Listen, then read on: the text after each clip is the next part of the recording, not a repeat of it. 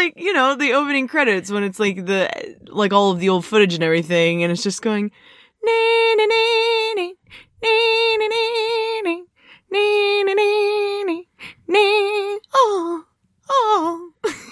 I think you just did it. You think I did it? Yeah. Okay. We'll go with that then.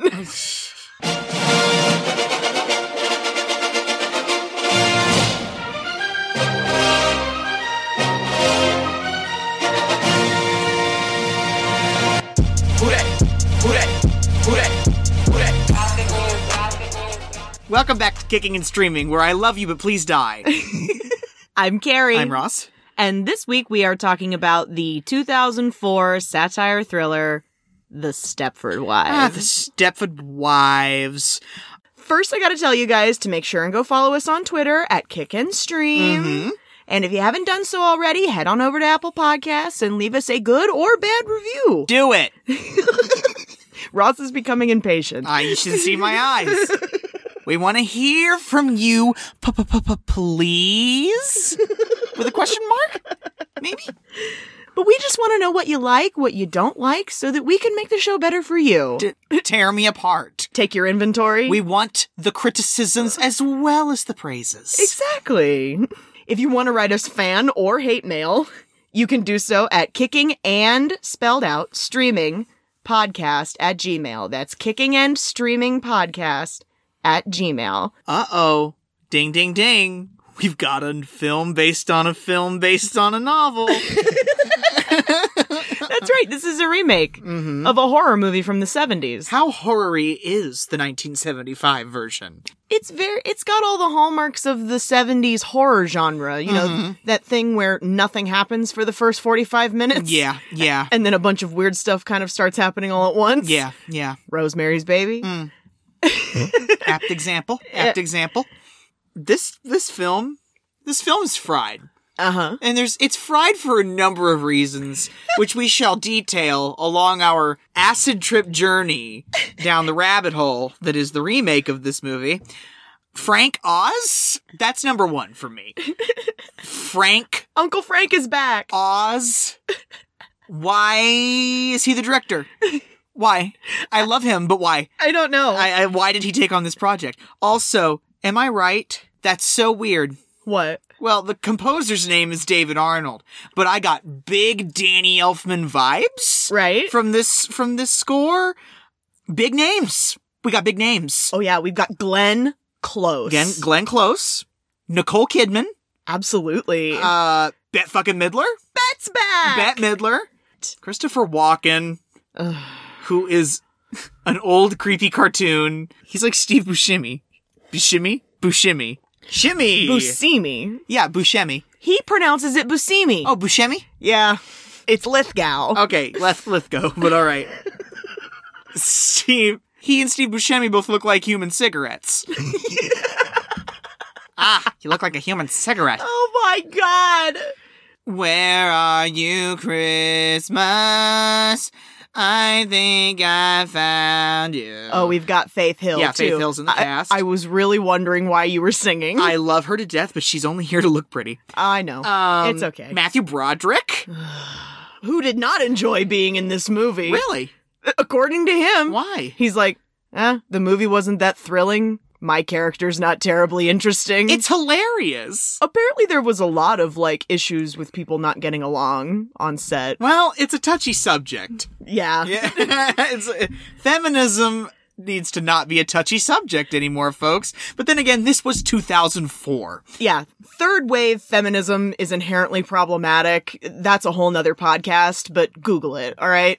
This film didn't make the biggest profit? Oh no, it barely made back its money. So first of all, who the fuck signs off on a $90 million budget?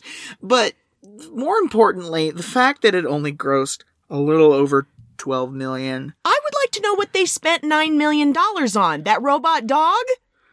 I guess. Making Faith Hill's breasts enlarge at will? Why are we moving? We're moving so that we can be the happiest family in the whole world. Welcome to Stepford. Stepford is the family paradise. It has no crime, no poverty, and no pushing. Good morning, ladies. Pilates? Wait, you work out dressed like this? Of course. We always want to look our very best. You and Stepford, it seems like a real match. Absolutely. And all of your wives, they're so, sizzling. To Stepford! Am I the only one who finds all of this more than a little disturbing? Aren't you Bobby Markowitz? I love your book. What was it called? It was about your relationship with your mother. I love you, but please die. These women are like deranged flight attendants. This place does something to people. All of the women are always smiling and having incredible sex in the middle of the day with their husbands. And that's a problem because? It's not normal, Walter. Congratulations. Now you're one of us. And Joanna, she's a great gal. Or she will be. Last night I went online and I found out that all of the women here, they used to be CEOs, executives, judges.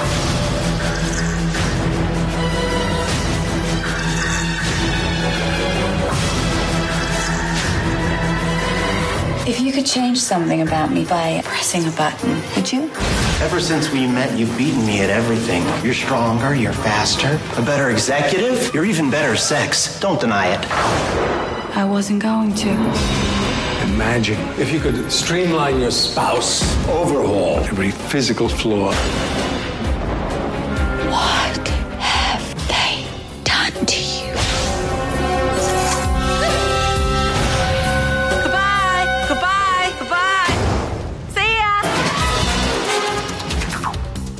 We're going old school at the beginning with the credits, right? Mm-hmm. You know, movies nowadays, credits are at the end, not at the beginning. Mm-hmm. We got all these old clips from like the 50s and the 60s featuring the kitchenware of the future. It's very Necco wafers. Right? Like, all of the bright neon coloring.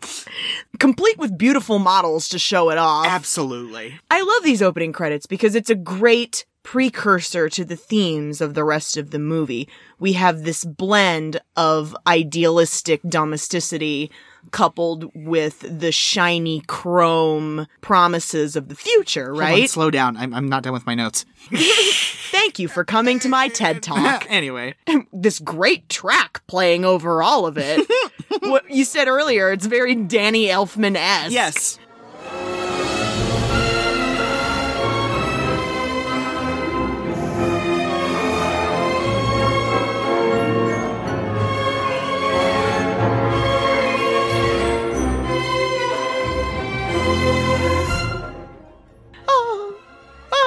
Yeah. You'd think Tim Burton directed the film. I think Frank Oz and Tim Burton are from, like, neighboring planets. Maybe not the same planet. Right? But, yeah.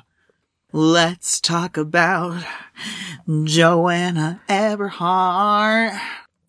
We opened the movie at the official preview for the EBS network, and we meet Joanna Eberhart, a reality television executive who's at the podium to introduce her new lineup of shows. Ross, tell us a little bit about Joanna's look. She has short red hair. She's thin. She's pale. She loves black. And she is really sure of herself. And she's played by the most British Australian that has ever lived, Nicole Kidman. I always forget Nicole Kidman is an Aussie because her accent is flawless. Yeah, she do a good job.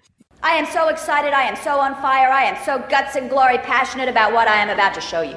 So get ready, because on Monday nights, the whole world will be watching a man, a woman, and a buzzer.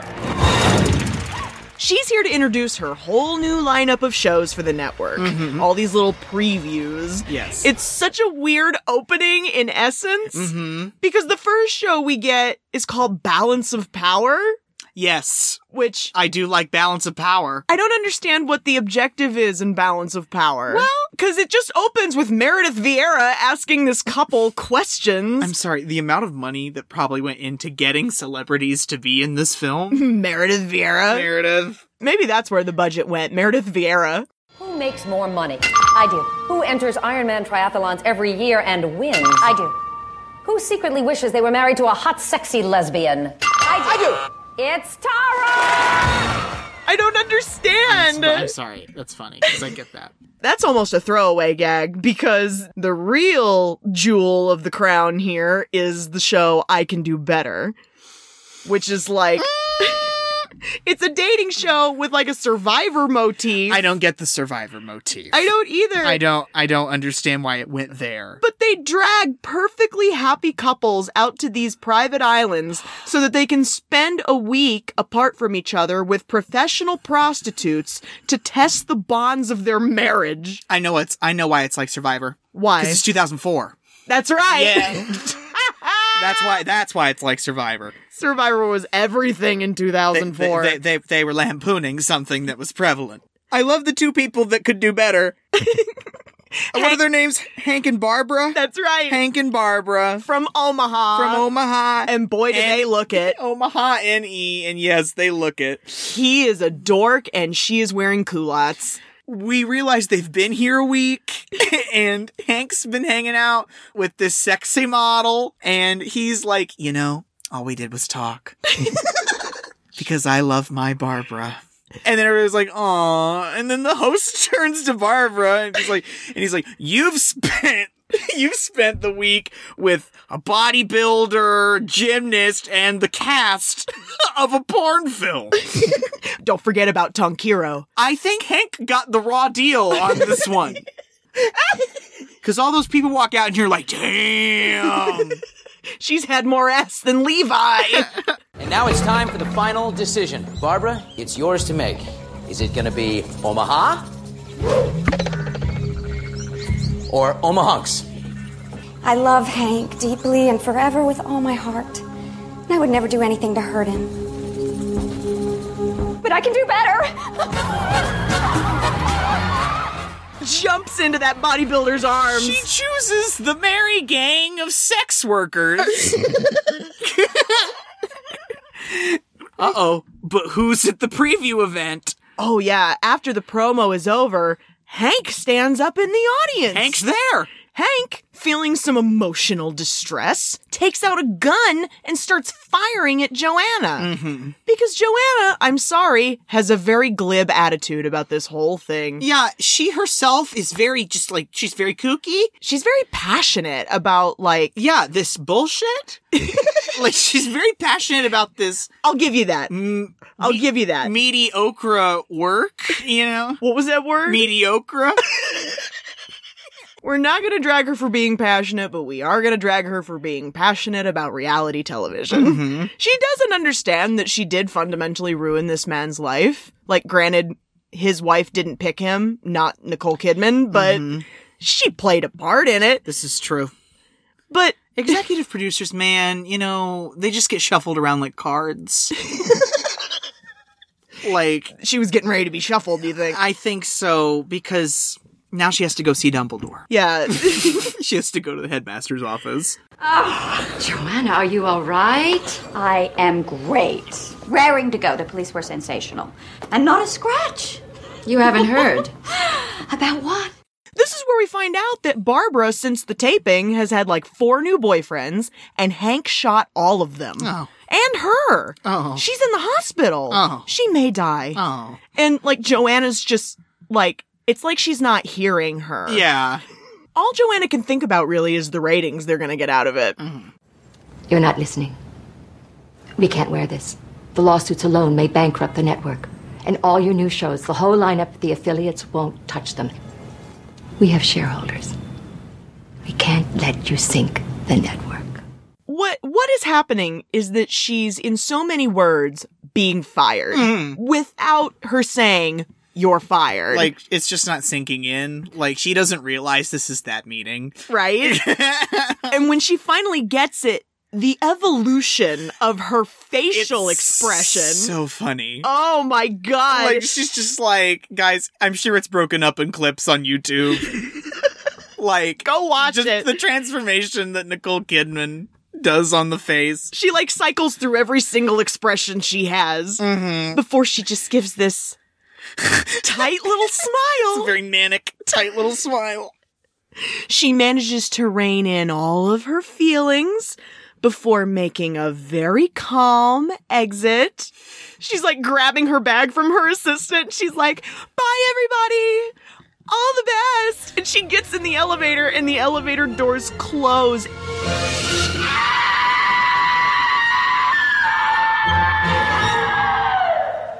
Long story short, Joanna has a complete nervous breakdown. Wouldn't you? She's in the hospital. We see her husband, Walter, visiting her. Matthew Broderick, who, like I said at the top, was not a big fan of being in this movie. I love him, though. Walter quit his job at the network because they fired Joanna, and he didn't want to work for those people anymore. Mm-hmm. It's a nice gesture. It's probably the most that I'll think of Walter for the whole movie. Yeah. Joanna says something very interesting to me in this scene. She looks at Walter and she goes, Maybe that man who tried to shoot me, maybe he was right. Maybe I've become the wrong kind of woman. Maybe I've made all of the wrong decisions. She's definitely the wrong kind of person, because she makes her trade in lies and exploitation. But saying, wrong kind of woman, that's a whole nother thing. There is no wrong way to be a woman. So the family, Joanna, Walter, their 2 unremarkable children, they're practically irrelevant in this movie, by the way. Yeah. We see the kids like twice. Yeah, the kids are very sparse. They decide they're going to move to a place in Connecticut called Stepford. I have in my notes, bad writing is bad. But why are we moving to Connecticut? We're moving so that we can all kick back and have a great new life in this beautiful new town. It's weak. Come on, Paul Rudnick, it's weak. Ross, can you roughly describe the community of Stepford for us? Stepford? For my Indiana locals, have you ever heard of a place called Carmel? Oh my god! Or if you're a Parks and Recs fan, have you ever heard of a place called Eagleton? Right? Those gated communities with the humongous, perfect houses and the beautifully manicured lawns, and they have the health spas and the golf clubs and all that stuff that I never get a chance to take part in. On the way here, I drove through Meridian Hills, and I kind of heard the Stepford theme in my head a little bit. A little inspiration. So a bunch of Republican fairies live together in this little garden called Stepford. Right. And it's very time altering. This may be 2004, but it might as well be 1954. Exactly. Like, it's very, all of the florals and gardens and the trimmed hedges. The white picket fences. The fences, the gates. It makes me all nervous. It makes me sweaty. You don't trust rich white people? It makes me think someone's going to be mad at me for being there. Mix seriously. They pull up to their new house and they meet their realtor, Mrs. Claire Wellington, played by who, Ross? Glenn Close. Right? The town is over 200 years old. It was founded by George Washington, and Martha just loved it. Stepford is Connecticut's family paradise. It has no crime, no poverty, and no pushing. Claire Wellington. Also, Glenn Close looks great. Oh, I know. Like, she's defied age. Yeah. In this role, I feel like. Her waist? Itty bitty. It's itty bitty. She got an eye lift for Jesus. Like, holy moly. And it's gotta be a wig. The blonde hair. The blonde hair. Claire is showing them this ridiculous house. It's a smart house. Yes. Which in 2004 was something of the future. It's changing exteriors and doing your dishes and all that good stuff. It flushes the toilets. And we're halfway on our way to having these kinds of houses. I like to think about it. Like, we already have the capability to control the lights, the heating, and the air conditioning from an app on our phone. Sorry. Future! These are things you don't think about. Right? But because you don't have the luxury. But, like, wow. No, yeah, you're right. That's people who are privileged enough have those capabilities. Wow! Can we talk about the dog, the Robo Rover 3000? Why? Okay. It's things like this that make this movie bad. Okay? Because here's the thing, guys. Love the movie. Really fried. Really bad. Oh my god! It's so bad it's good. I love it. Do not come for me. Like, the thing is, it has a really... Like, it's so bad it's hilarious. Like, they do it really well. It is a satire. It is satire, but it's shot very, very well, and I think they do a good job. But it was not received well. It did not go over well with the people the powers that be. With the people buying tickets for it in 2004. But yeah, Robo Rover 3000. Mm-hmm. That thing like barks, and then it just falls end over end down the stairs. Like, oh, look, it's the puppy. Robo Rover 3000. Come on, boy, come on. Come on, come on.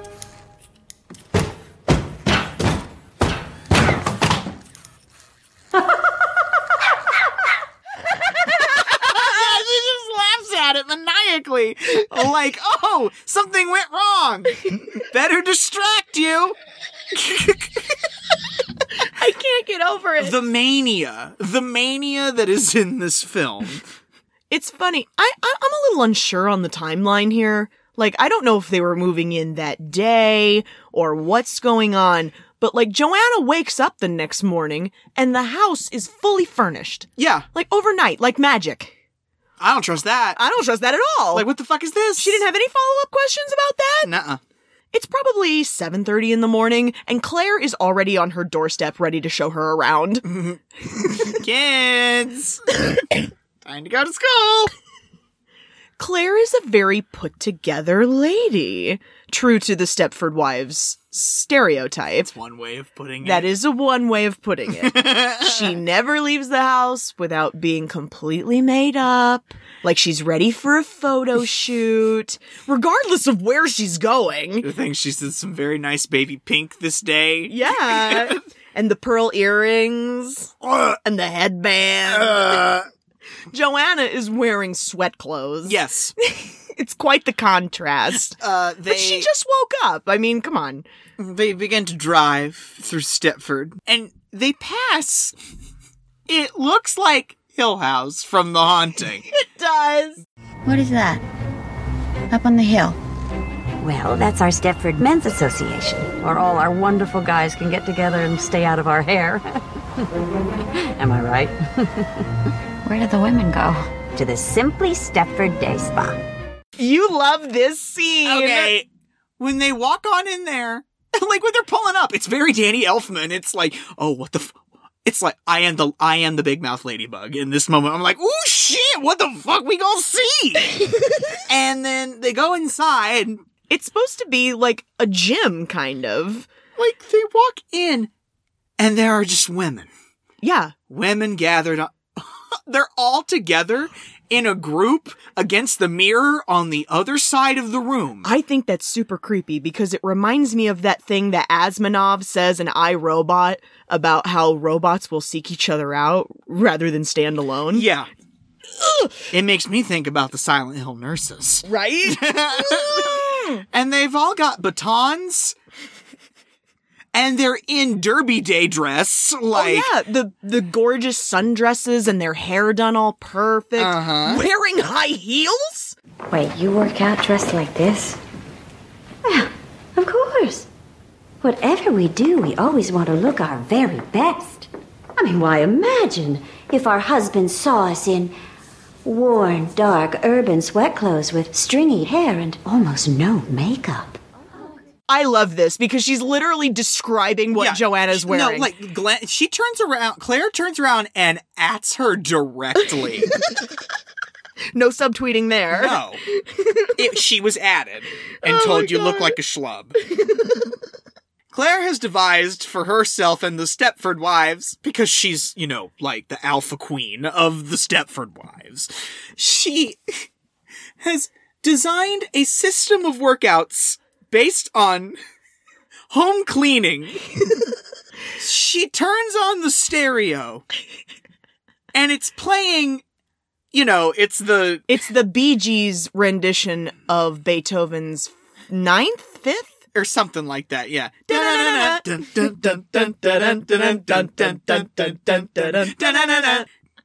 Ross absolutely loves this part. Because I piss my pants. I lose my mind thinking, this is Glenn Close.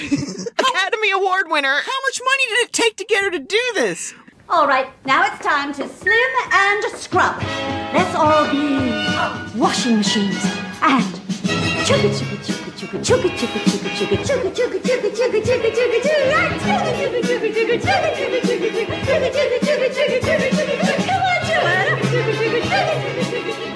They are barely moving. They are not breaking a sweat. Oh my God. And she's like, do it. Come on, do it. And then Joanna just throws her hands up. She's like, I'm good. You guys go ahead. In the next scene, we're at Stepford's annual 4th of July picnic. Yeah. Looks like a party you'd love. Absolutely. But like, remember all the 4th of July picnics we went to as kids? No. Exactly. I love how almost everybody is in their pastels, and Joanna is in this little black cocktail dress. Anna Wintour would not be impressed. She sure wouldn't. She's determined to be here for 10 minutes and then leave. Me everywhere. This is where we meet Bobby Markowitz, the Carrie of this movie. Listen, guys. I need to tell you how painful it is. I need to tell you how painfully accurate it is. Bobby Markowitz is an acclaimed writer and alcoholic. Exactly. You're not an alcoholic. Not yet. Stop. And she is, I think she's known for her very progressive agenda. Her liberal agenda. Yeah, femlib. She is a caricature of women's lib. Bobby makes an appearance because they've also just recently moved to Stepford. Who knew Bette Midler would come back so quickly? We just did Hocus Pocus a couple weeks ago. I love her placement here. I know. You know what I mean? Like, she has range. She and Joanna are very big fans of each other. Yes, they are. Because Bobby knows that she is a high-powered female executive. Uh-huh. And Joanna knows that she writes some pretty provocative literature. Uh-huh. You're Joanna Eberhard. You got such a raw deal. Aren't you Bobby Markowitz? Yes, I love your books, especially the last one. What was it called? It was about your relationship with your mother. I love you, but please die. Oh. Like you said, we meet Bobby's husband, Dave, played by John Goddamn Lovitz, who is immediately annoyed with Bobby. Yeah. They're always carping back and forth. Mm-hmm. It's like, did you do the laundry? No, I finished a chapter. Where are the kids? What kids? Our kids. She's so funny. Bobby takes Joanna over to the baked goods table, and this is where we meet Roger Bannister. I love it when actors play characters with their names. Like their real given names? Yeah, like, I love it when that happens. Because he's played by Roger Bart. Yes.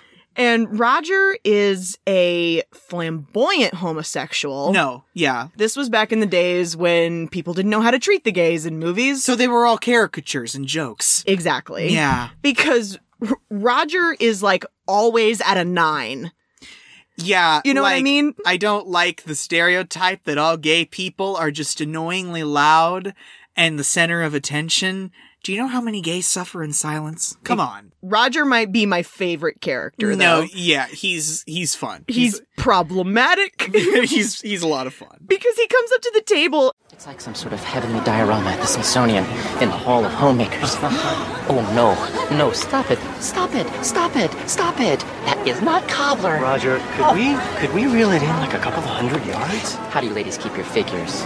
Is there just a huge vat of cobbler vomit somewhere? Like that line makes me go, okay. He's married to a man named Jerry Harmon, right? Yes. I have a good noodle star for you. Okay. If you can tell me, this might be an easy one, who knows? Can you tell the actor who is playing Jerry Harmon, can you give me the name of the movie that we've already covered with him in it?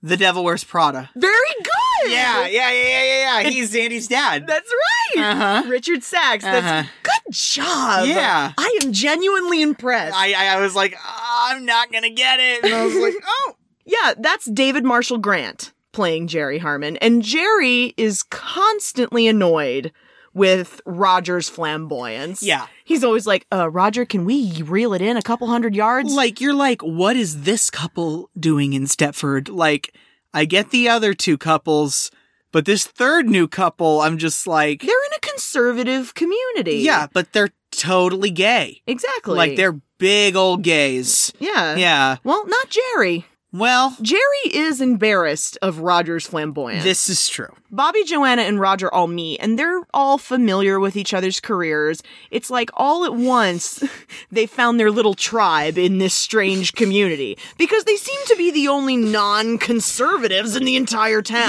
Yeah, no, this is literally all the theater kids in church. Like, Now it's time for some square dancing. Led by Claire. Yeah. Again, another ridiculous thing that Glenn Close did for money. Yes.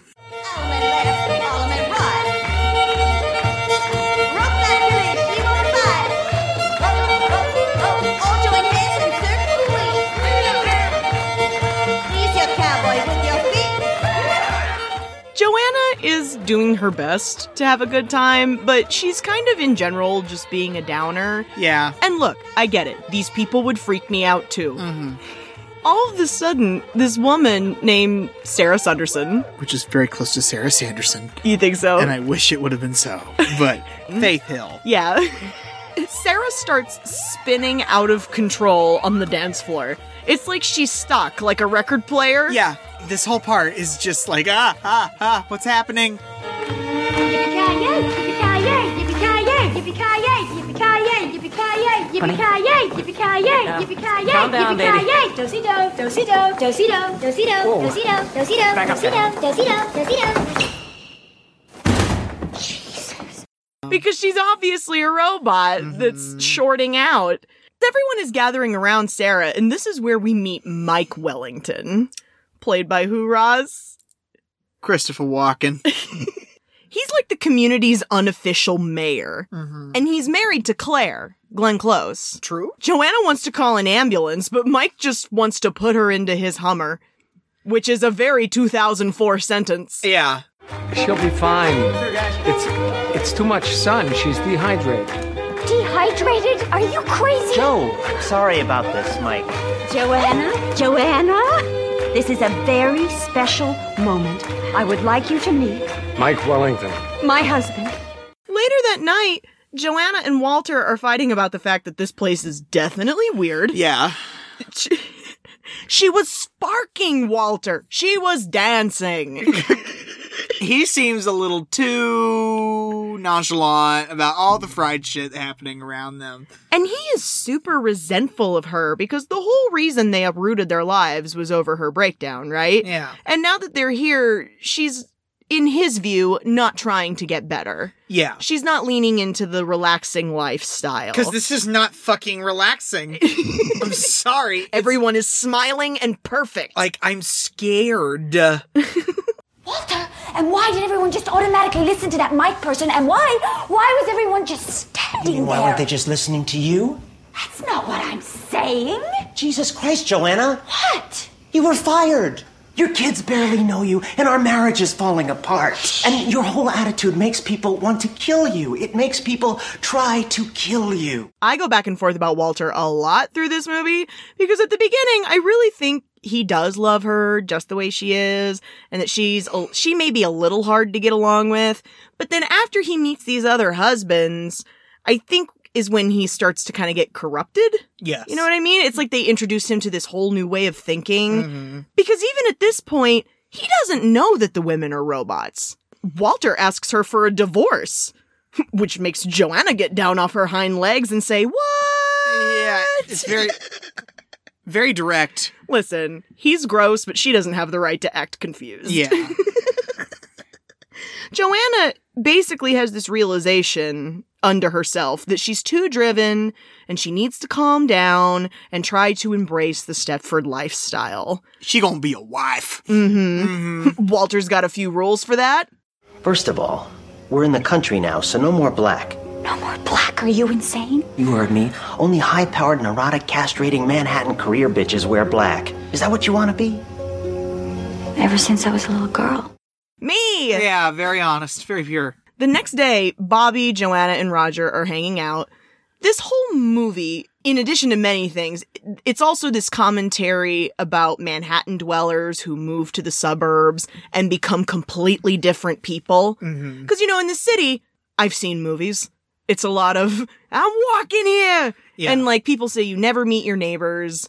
Everybody's super detached and apathetic in the city, and then you move to the suburbs, and you're all of a sudden supposed to get along with your neighbors. Uh-huh. These Stepford women, they're a whole other dimension. Oh, like yesterday, that poor lady, Sarah Sunderson. We should go see her. Why? Because we need to be supportive. That's how people behave outside of Manhattan. They care about each other. I mean, if you were in New York and one of your neighbors got sick, what would you do? We'd call her To see if she was going to die. so we can get the apartment. Joanna decides that they need to go visit Sarah Sunderson. Yeah, no, they're like, we're gonna go see what the fuck happened with that. She's recovering at home from yesterday's episode. So the three decide that they're gonna break and end her. Yeah, like you do. Sarah and Herb are having some incredible sounding sex. Yeah, it sounds pretty stellar, I'm not gonna lie. Oh my God. Is that a DVD? No, it's them. Oh, you're the king!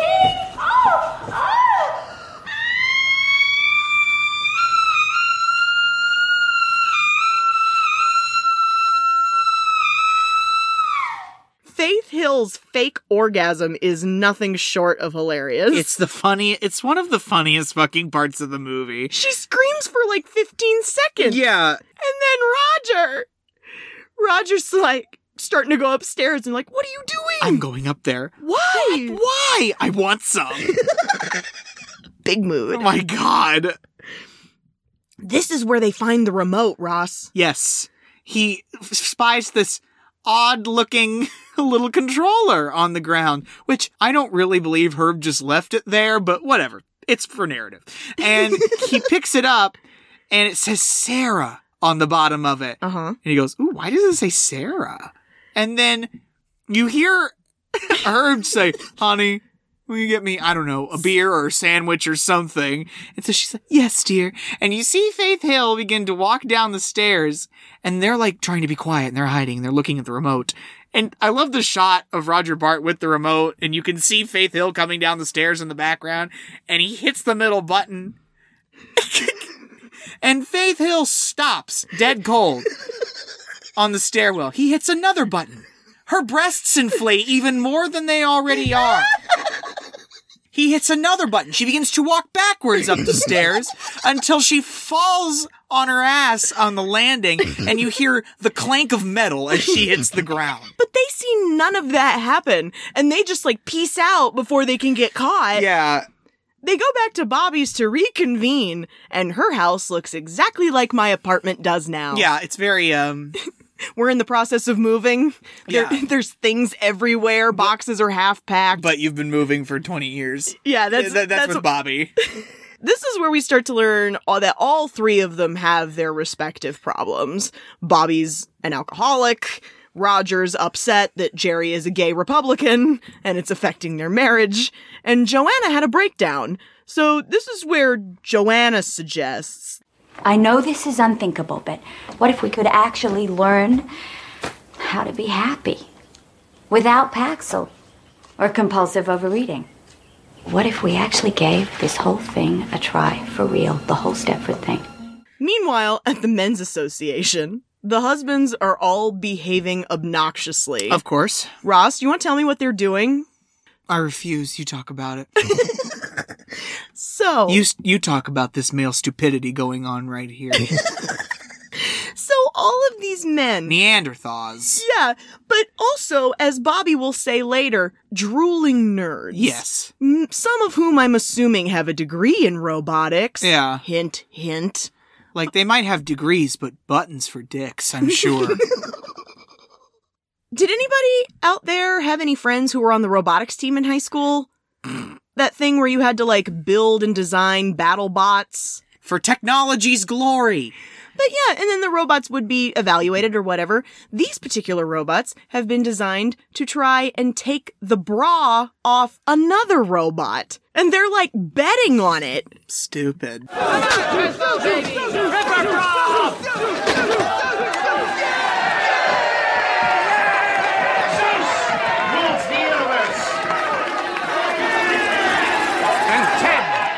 Water, 20 big ones.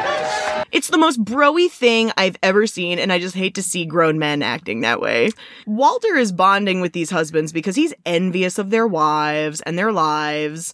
He's opening up to them about how Joanna promised she was going to try and embrace the Stepford lifestyle, and they're not going to get divorced. And the husbands are just like, LOL, you think she's really going to change? Yeah, like... Wow, you're a sucker. How long have you been married? You haven't gotten there yet, bub. This is where the men are going to let Walter in on their little secret. Okay, the flex that takes place during this. Oh, Flex, flex. Like, because Walter beat Ted in the robot battle, right? Yeah. So Ted now owes Walter $20. How does Ted procure these funds, Ross? Ted goes, "Hey, babe." And like, weirdly, you get a shot of the empty doorway into the hall, and then just slowly but surely, Charmaine lances into frame. She walks up to Ted. He takes out a bank card, and he goes, I need 20. You know my PIN? Of course. She puts that card into her mouth, drags it back out, and then this really long, tense period of mechanical clicking happens with all of the men staring at her. Yeah. And you're staring at her, and you see her shaking a little bit, and you're like, this woman's about to produce $20. And you know, she sure does. Right out of her mouth. It just slides right out of her mouth. Like an AT-fucking-M. Do you gag when she hands him the money because... You can see the... Yeah, fuck, shut up. Because you don't like spit. Yeah, you can see the spit glistening on the legal tender. Oh my god! It makes me unwell. And you know it makes me unwell.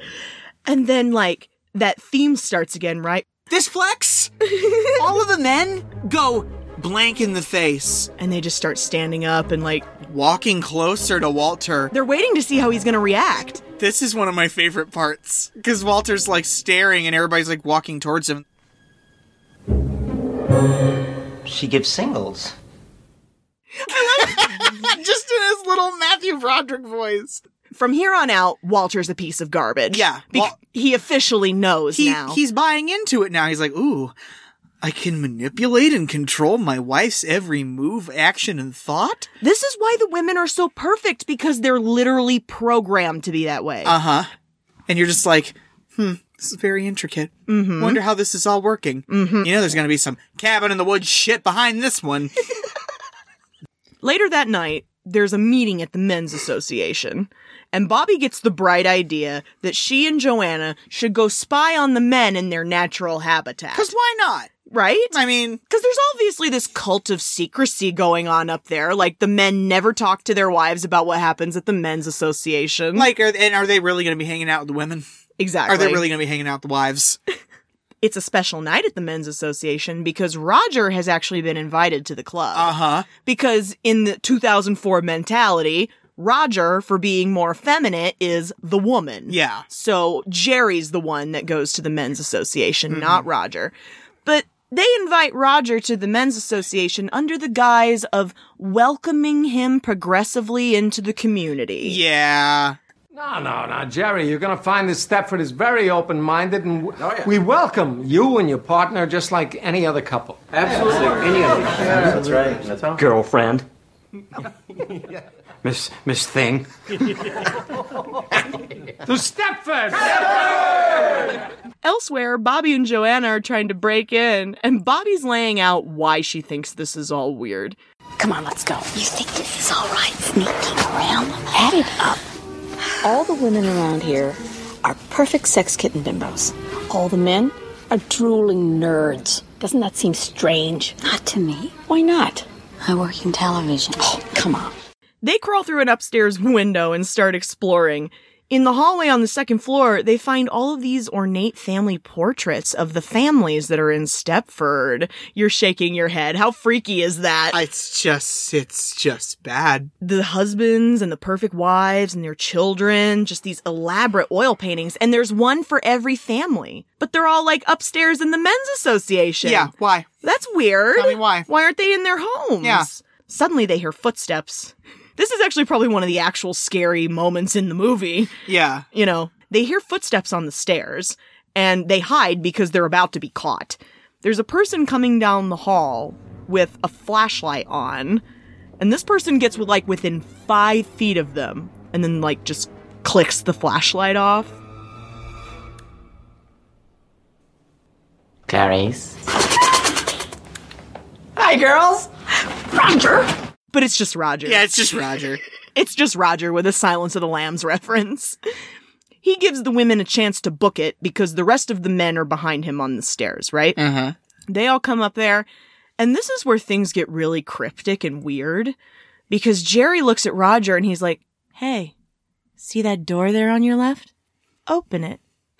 What's behind the door? We don't find out, of course, because there's 50 minutes left in the movie. And the way he just turns around and he's like, Jerry? Right? And you're like, what the fuck did he see?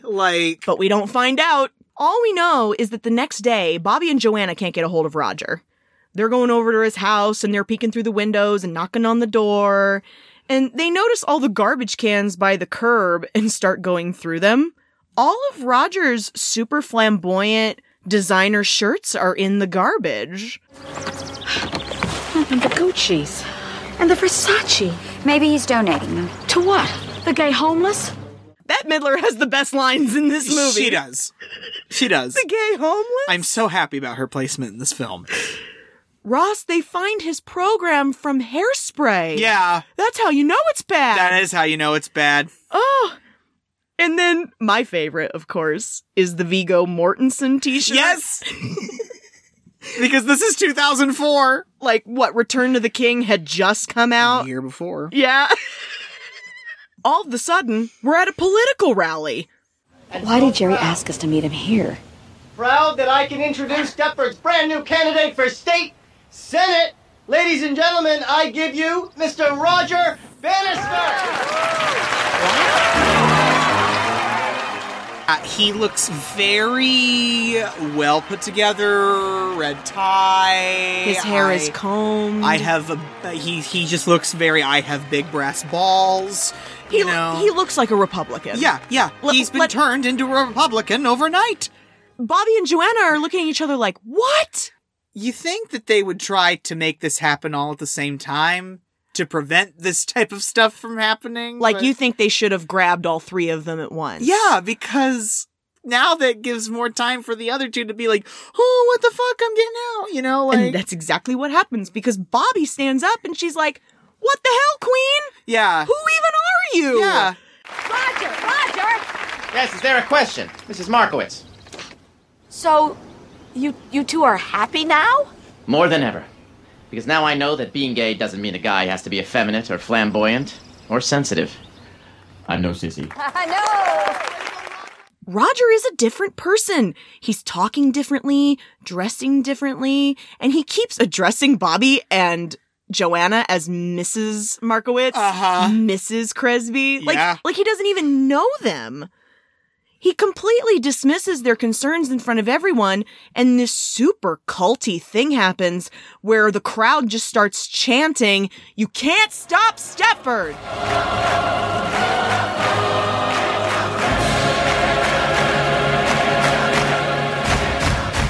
This is the last straw for Joanna, who is convinced now that this place changes people. She starts packing bags. Walter is completely writing her off. Roger was witty and stylish and ironic. And I'm sure he still is. No! Now he's making speeches in a Brooks Brothers suit. Hey, there's lots of ways to be gay. Don't try to make him into a stereotype. But I'm like, don't do that, Walter! Yeah, Walter, don't do that! You have no right. You have no right, Walter. You're a piece of garbage. You're a piece of garbage. He's gaslighting her, and I just want to punch him in the face for it. Yeah. That night, Joanna's trying to sleep.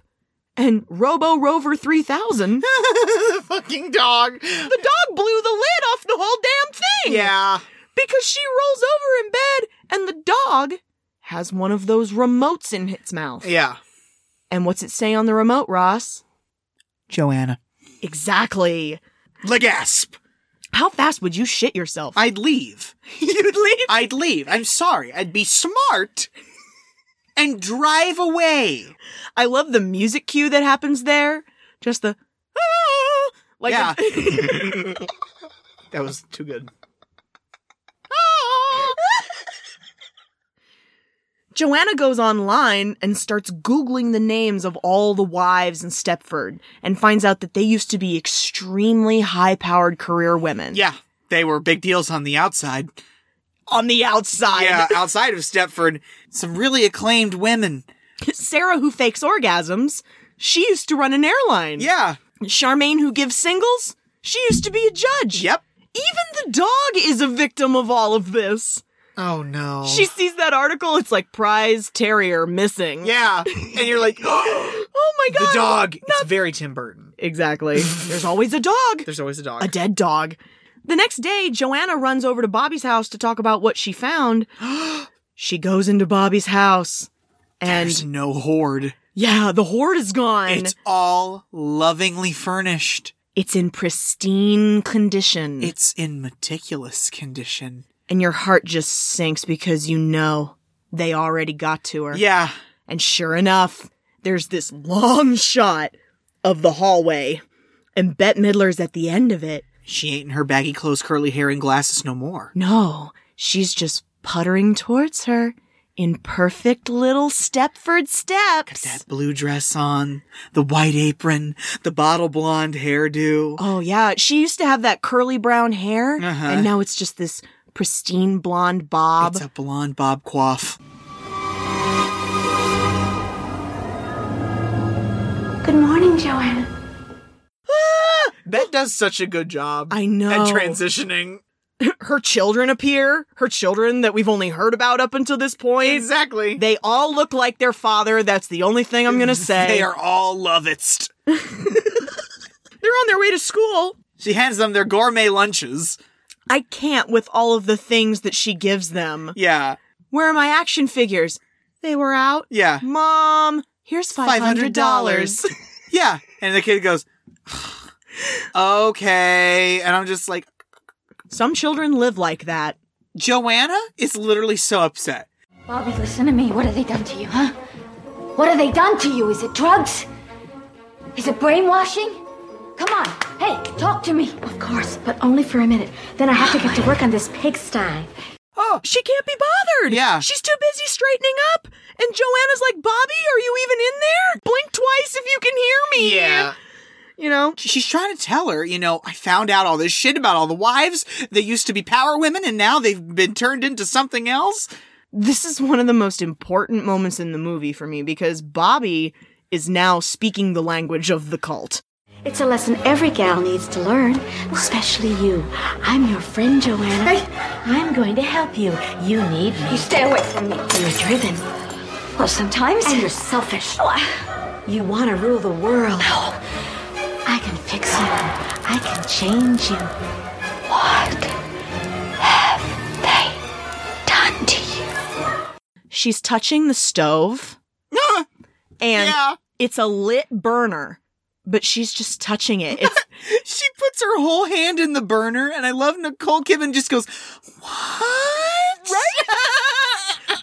But she's gone. She's gone. And Joanna tries to pick the kids up from day camp, but Walter has already picked them up. Yeah. And Joanna doesn't know where they are. Custodial kidnapping. Yes. So she drives her little manic behind to the men's association to see what's happening. She's greeted by one of those freaky family portraits of her family. Yeah. But she looks different. Yeah. Instead of her short little red bob, she's got this long blonde hair, and she's in this dress that she would never wear. Uh-huh. She's got that Mona Lisa smile. Yeah. She walks into the rotunda and she's just like, oh, boys. All of the men appear in their smoking jackets and their unearned sense of importance. It's really unbearable. Do you just want to scream? I do. I don't like it at all. Ever since we met, you've beaten me at everything. You're better educated. You're stronger. You're faster. You're a better dancer, a better tennis player. You've always earned at least 6 figures more than I could ever dream of. You're a better speaker, a better executive. You're even better sex. Don't deny it. I wasn't going to. That's a great piece of writing. I don't care what anybody says. The toxic masculinity here makes me absolutely crazy, and it's fiction! They do a good job. But this is where I wanted to ask you this question. This is fiction, this is satire, but we know men who are like this.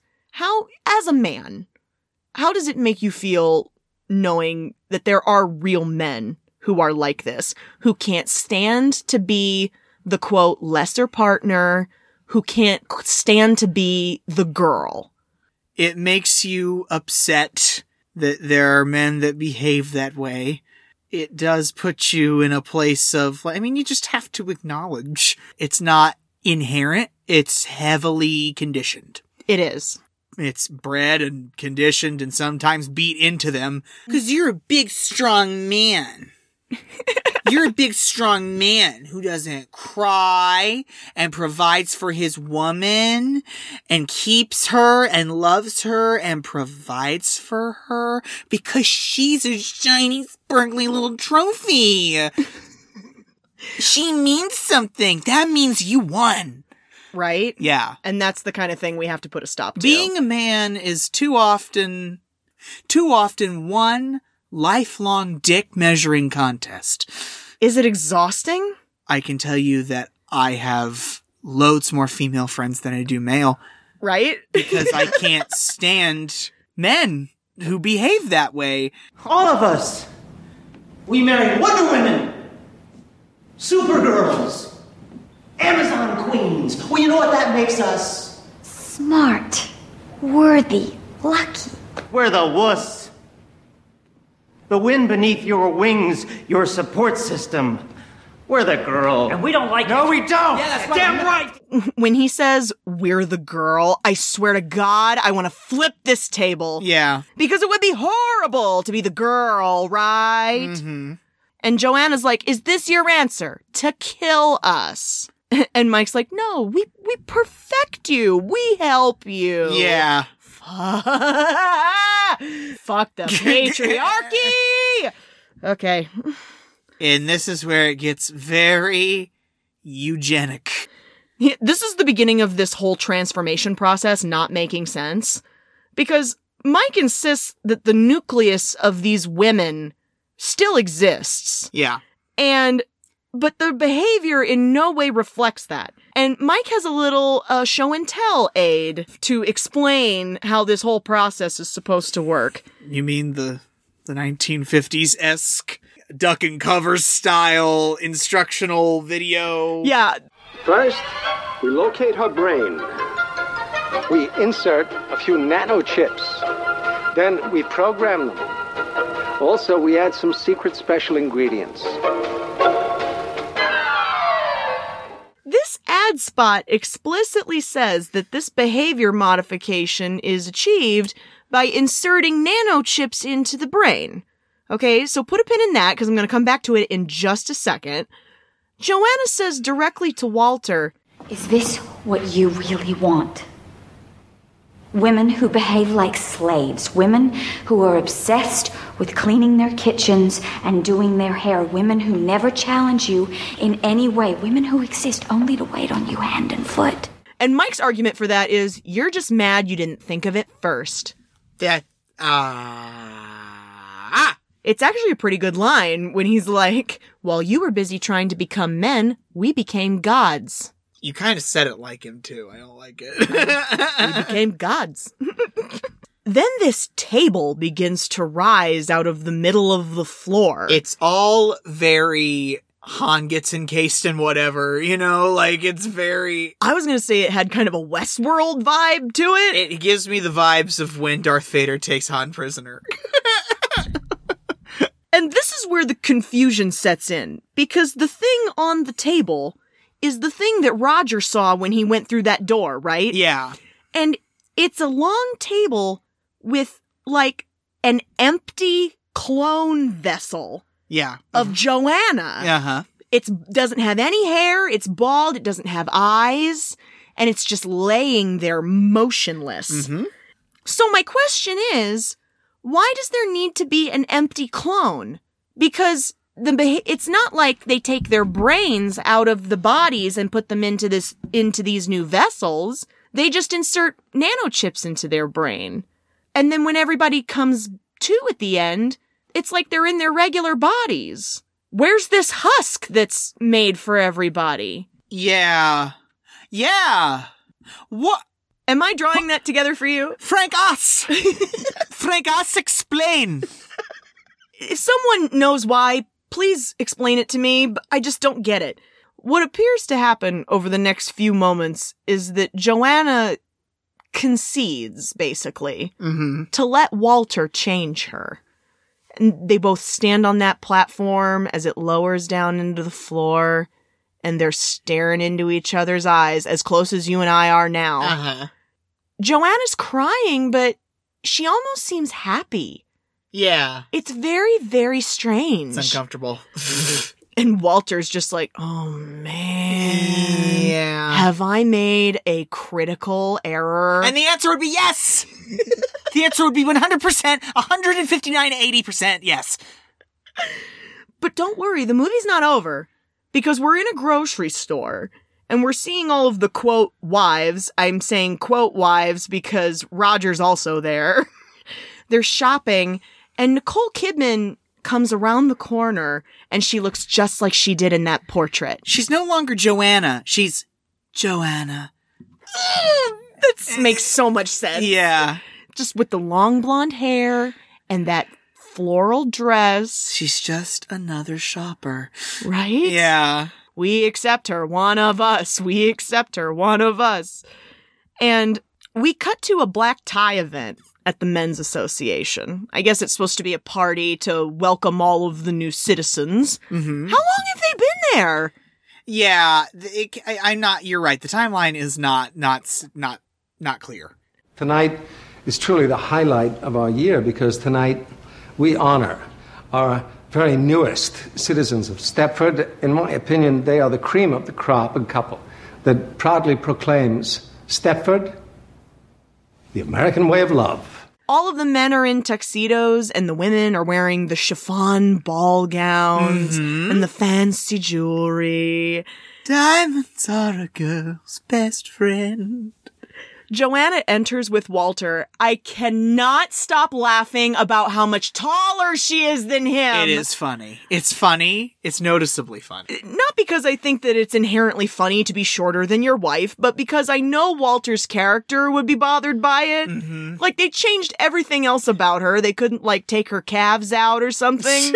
Make her her shins, make her a little shorter.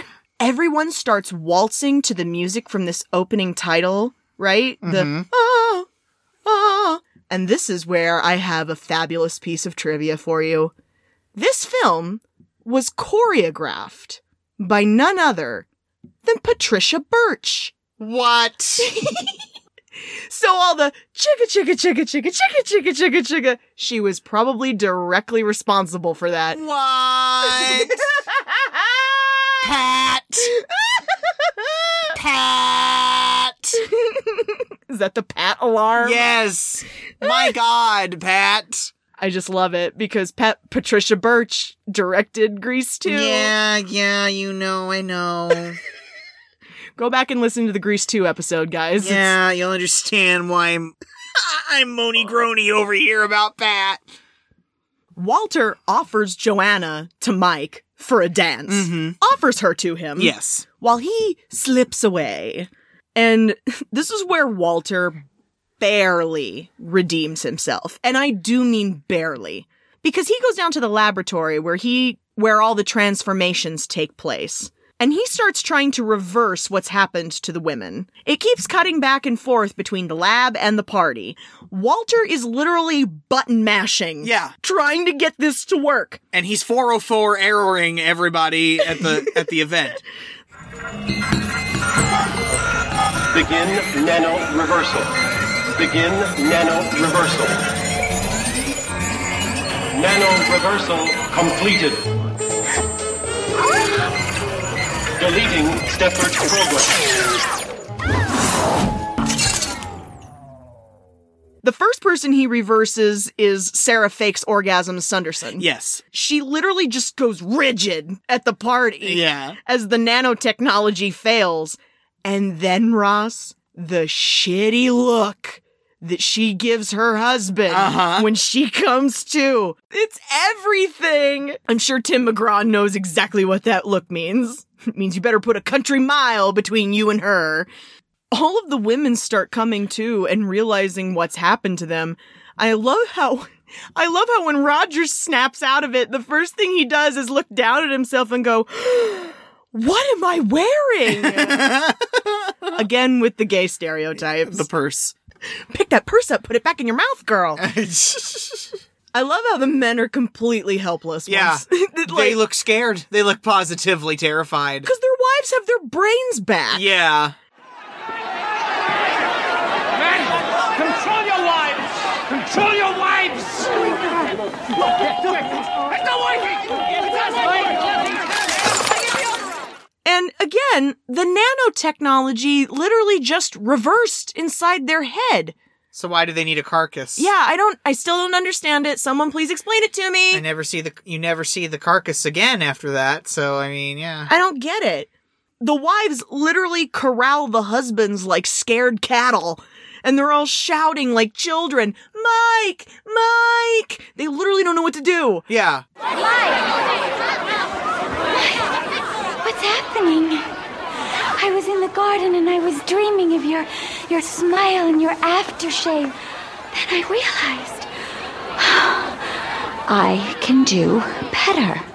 This is where Walter interrupts the calamity to explain what has happened. Yeah. You've been duped, assholes. Because Joanna was never a robot. Yeah. Walt. She's not a robot. What? What? She's not a robot? She never was. I couldn't do it. Why not?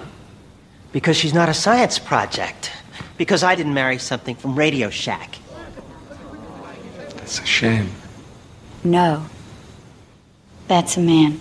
Couldn't do it. They worked on it together. He couldn't do it to somebody he loved.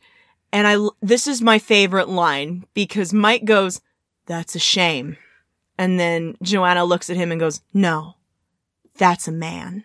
Yeah. Right? Yeah. So Mike's having none of this. I honest to goodness don't know what his plan was, because he grabs a candlestick like he's gonna murder Walter in front of 100 witnesses. Yeah. And Joanna picks up an even bigger candlestick and takes a huge swing with it.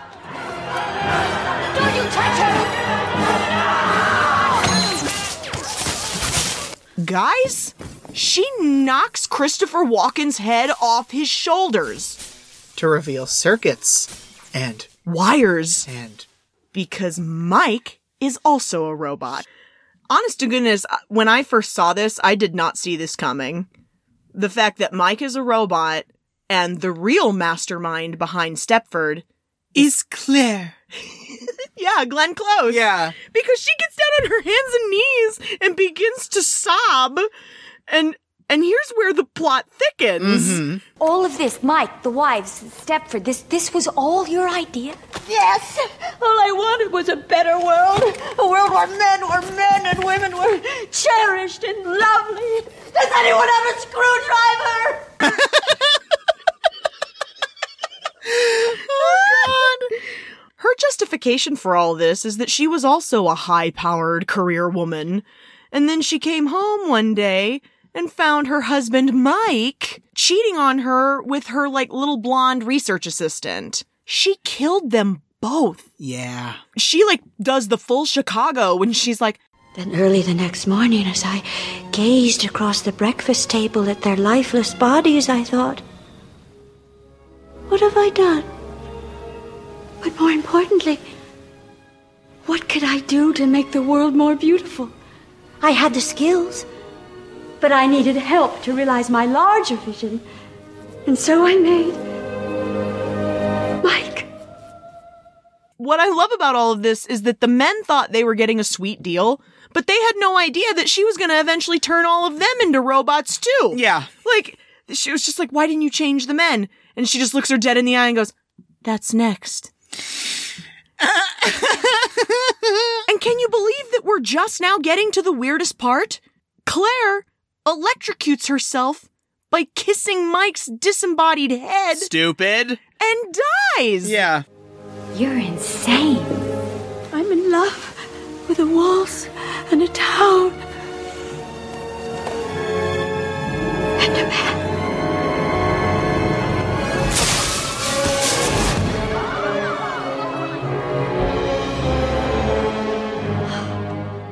Cut to 6 months later, Joanna and Roger and Bobby have all gone on to improve their lives, and they're all on Larry King talking about it.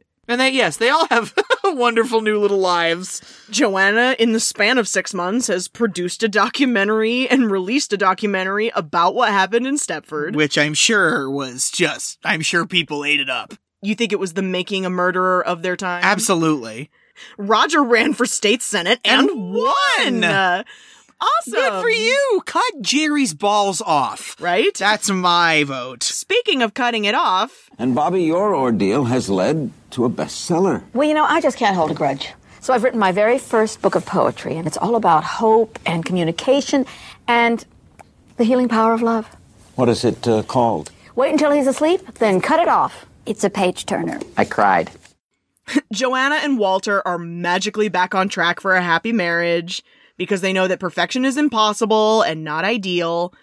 That's the real takeaway of this movie for me, though, is that perfection in relationships is not only impossible, but also worthless. Yeah. Because if you're perfect, you have no room to grow, so you can never be better, you can never be different. And part of the reason that we attach ourselves to other people in monogamous relationships in the first place is because that person makes you want to be a better person. I'm sure that there are enough people out there that know that perfect can get boring. Exactly. And perfect can turn into resentment. Exactly. Even more resentment. We kind of touched on this sentiment once before when we did Shrek, talking about how true love is never perfect. But this is more about the fact that marriage is never perfect. Mm-hmm. No one's marriage is easy. No one's marriage is perfect. Even the people who look like they've got it down to a science.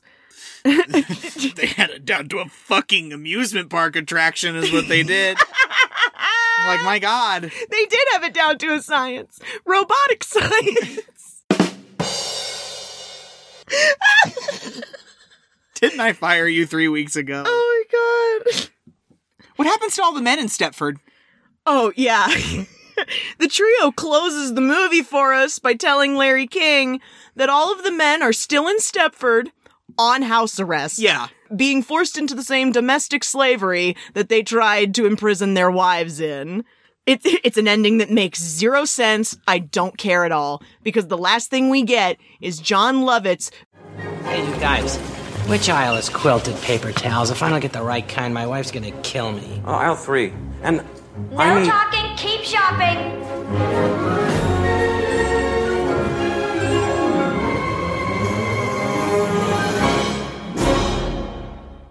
I think one thing this film does, because it's still 2004, I think this movie makes its point, but I think it still does so in a way that caters to male humor. You think so? You know what I mean? Like, I think that at the end of it all, oh, yeah, men are, like, it makes its point of men are really horrible and systemically oppress women and have done over centuries. But and then they kind of get a slap on the wrist for it. Yeah, they're just magically forgiven. Like the goddamn Malfoys. Or the Von Tussles. Or the Von Tussles. They just get magically forgiven at the end. And you're not here for that. No! I want justice! You want them all to be made into robots? I want them hollowed out and made into carcasses. Oh my God! Like, cause like, yeah. Oh yeah, look at all that horrible, really fucking to the core horrible shit we just did. Right? But like, we're all joking about it at the end. You're right. We're the punchline. Exactly. We had our cake and ate it too. Because again, not only is it still funny to men in that sense, but I also think that because it's 2004, because third wave feminism was in its full swing, that kind of feminism only caters to white women and doesn't consider women of color or the trans community. When I was a teenager, when it came out, this was the movie that kind of like flipped the switch in my head and made me go, wait a minute, is that right? Yeah. Like, am I thinking about this correctly? Mm-hmm. And it still would be 10 years before I was a full-fledged feminist. But this was like the little seed, like the little nugget that made me start questioning things. I never seen this movie before this year. That's right. I just showed it to you recently. You showed it to me mere weeks ago, and I like it. I really like it. I was hesitant at first, but then you showed me the trailer and I was sold. My little head was exploding the entire time with all of the fried ass shit that takes place in this movie and all of the really acclaimed actors that have to do it all. Right? And I think it's a lot of fun. I think it makes its point. And I think it's a very particular gem of early millennial film. Yeah, I think that when we go back, like maybe 15 or 20 years from now, and we go back and we look at the cultural of how movies express certain aspects of our culture, satire though it may be, I think this is definitely going to be a conversation piece in that larger discussion. It has a 26% on Rotten Tomatoes. You know what? Fuck Rotten Tomatoes. And normally I'm like, Rotten Tomatoes is on the ball. This movie's hysterical.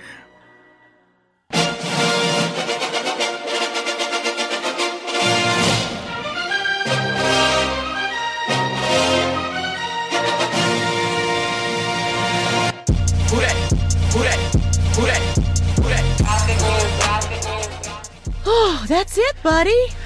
Yeah, that is it. November's almost over. Oh, God. 2020.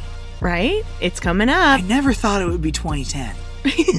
You never thought you'd get there? Wow, this has sure been a decade. It's been a wild decade. Try to brighten up, though, because Christmas season is upon us. Yes. The holiday season, whatever your religion. So, yeah, it's gonna be a holiday movie.